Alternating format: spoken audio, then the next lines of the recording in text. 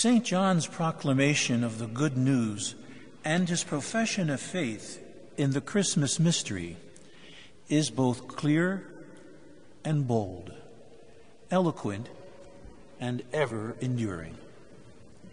The Word became flesh and made his dwelling among us. Our Lord Jesus was born in a humble stable, into a poor family. Simple shepherds were the first to receive news of Christ's birth and to witness this event. And the angel of the Lord said unto the shepherds, "Today, in David's city, a Savior has been born to you, the Messiah and Lord." And suddenly there was with the angel a great multitude of the heavenly host, praising God and saying, "Glory to God in high heaven, peace on earth to those on whom his favor rests."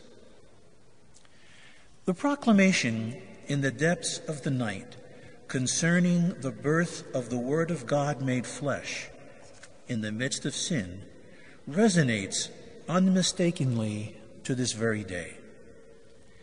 The images employed by St. John point to and focus our attention on the mystery which we celebrate and through which we live and move and have our being.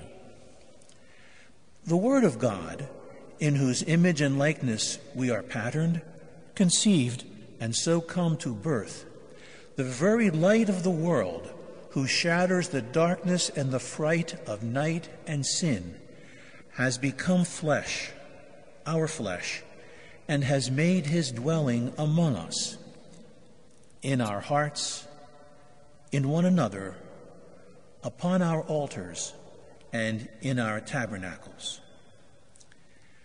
The Word of God, who was God from the beginning, without beginning or end, that he might redeem us and save us from our sins and from the clutches of darkness and the power of the evil one, has brought us into his own marvelous light, a light which pierces the darkness of the night, the world of our sins, and so enables us to dwell in him in perpetual light, that is, in the very heart of God himself.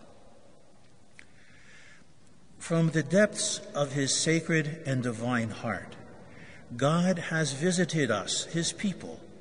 He has fulfilled his promise made to Abraham and his descendants. He has acted beyond our hopes, expectations, and dreams. Why did this happen? Why did the all-powerful, immortal Son and Word of God become flesh, taking on our nature? To save us from our sins, to reconcile us with God, to be our model of holiness, to make us partakers of the divine nature. In his prologue to the Holy Gospel, St. John both alludes to and connects images and themes of the Exodus, of salvation and covenant, the tent of meeting, Moses, God's fidelity and love, and his abiding dwelling and presence among men. He accomplishes this in verse 14 of the Gospel's prologue, where he writes, "The Word was made flesh and made his dwelling among us," echoing texts beginning in Exodus chapter 25. In the former dispensation, the meeting tent, or tabernacle in the desert, was built and crafted precisely according to God's specifications. It was the site or the locus of God's dwelling in the midst of his people. It was filled with his abiding glory and presence. The meeting tent, or dwelling of God, was the manifestation of his presence, his care for his people, as well as his abiding and steadfast love for us.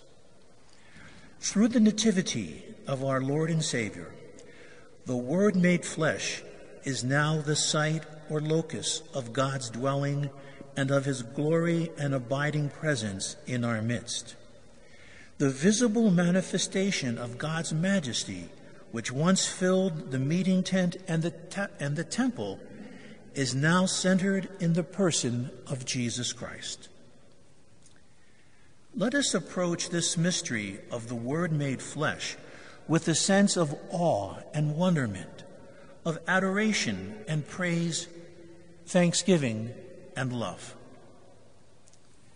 This unearned and unmerited gift of God's deep, abiding love for us, this gift of his only begotten Son, born of the Virgin to save us, redeem us, reconcile us, and restore us to God's life, love, and his grace, is made manifest in the heavenly, the beauty, the simplicity, the mystery of a newborn babe in a manger, with his mother and foster father keeping watch over the Father's most precious gift to us. Indeed, let us marvel at God's abiding presence in our midst as we gaze upon the author and the fruit of mercy, the Lamb of God, who takes away the sins of the world.